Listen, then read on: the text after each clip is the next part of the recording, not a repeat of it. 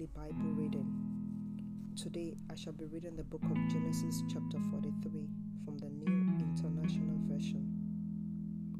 Now the famine was still severe in the land, so when they had eaten all the grain they had brought from Egypt, their father said to them, "Go back and buy us a little more food." But Judah said to him, "The man warned us solemnly, 'You will not see my face again unless your brother is with you. If you will send our brother along with us, we will go down and buy food for you. But if you will not send him, we will not go down, because the man said to us, 'You will not see my face again unless your brother is with you.'" Israel asked, "Why did you bring this trouble on me by telling this man you had another brother?" They replied, "The man questioned us closely about ourselves and our family. 'Is your father still living?' he asked us. 'Do you have another brother?' We simply answered his questions. How were we to know he would say, 'Bring your brother down here'?" Then Judah said to Israel, his father, "Send the boy along with me, and we will go at once, so that we and you and our children may live and not die. I myself will guarantee his safety. You can hold me personally responsible for him.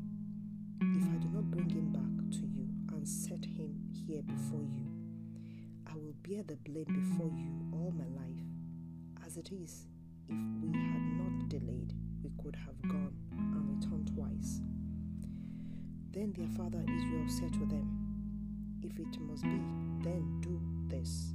Put some of the best products of the land in your bags and take them down to the man as a gift. A little balm and a little honey, some spices and myrrh, some pistachio nuts and almonds. Take double the amount of silver with you, for you must return the silver that was put back into the mouths of your sacks. Perhaps it was a mistake. Take your brother also and go back to the man at once. And may God Almighty grant you mercy before the man, so that he will set your brother and Benjamin come back with you. As for me, if I am bereaved, I am bereaved." So the men took the gifts and doubled the amount of silver, and Benjamin also. They hurried down to Egypt and presented themselves to Joseph. Joseph saw Benjamin with them.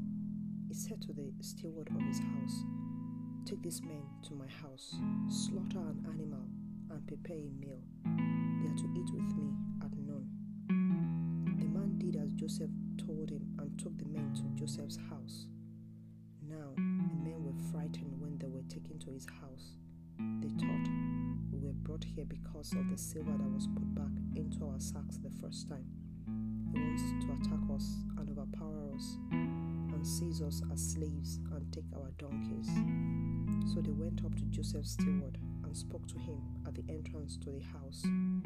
"We beg your pardon, our lord," they said. "We came down here the first time to buy food, but at the place where we stopped for the night, we opened our sacks, and each of us found a silver, the exact weight, in the mouth of his sack. So we have brought it back with us. We have also brought additional silver with us to buy food. We don't know who put our silver in our sacks." "It's all right," he said. "Don't be afraid. Your God, the God of your father, has given you treasure in your sacks. I received your silver." Then he brought Simon out to them. The steward took the men into Joseph's house, gave them water to wash their feet, and provided fodder for their donkeys. They prepared their gift for Joseph's arrival at noon, because they had heard that they were to eat there. When Joseph came home, they presented to him the gifts they had brought into the house and bowed down before him to the ground. He asked them how they were, and then he said, "How is your aged father you told me about? Is he still living?"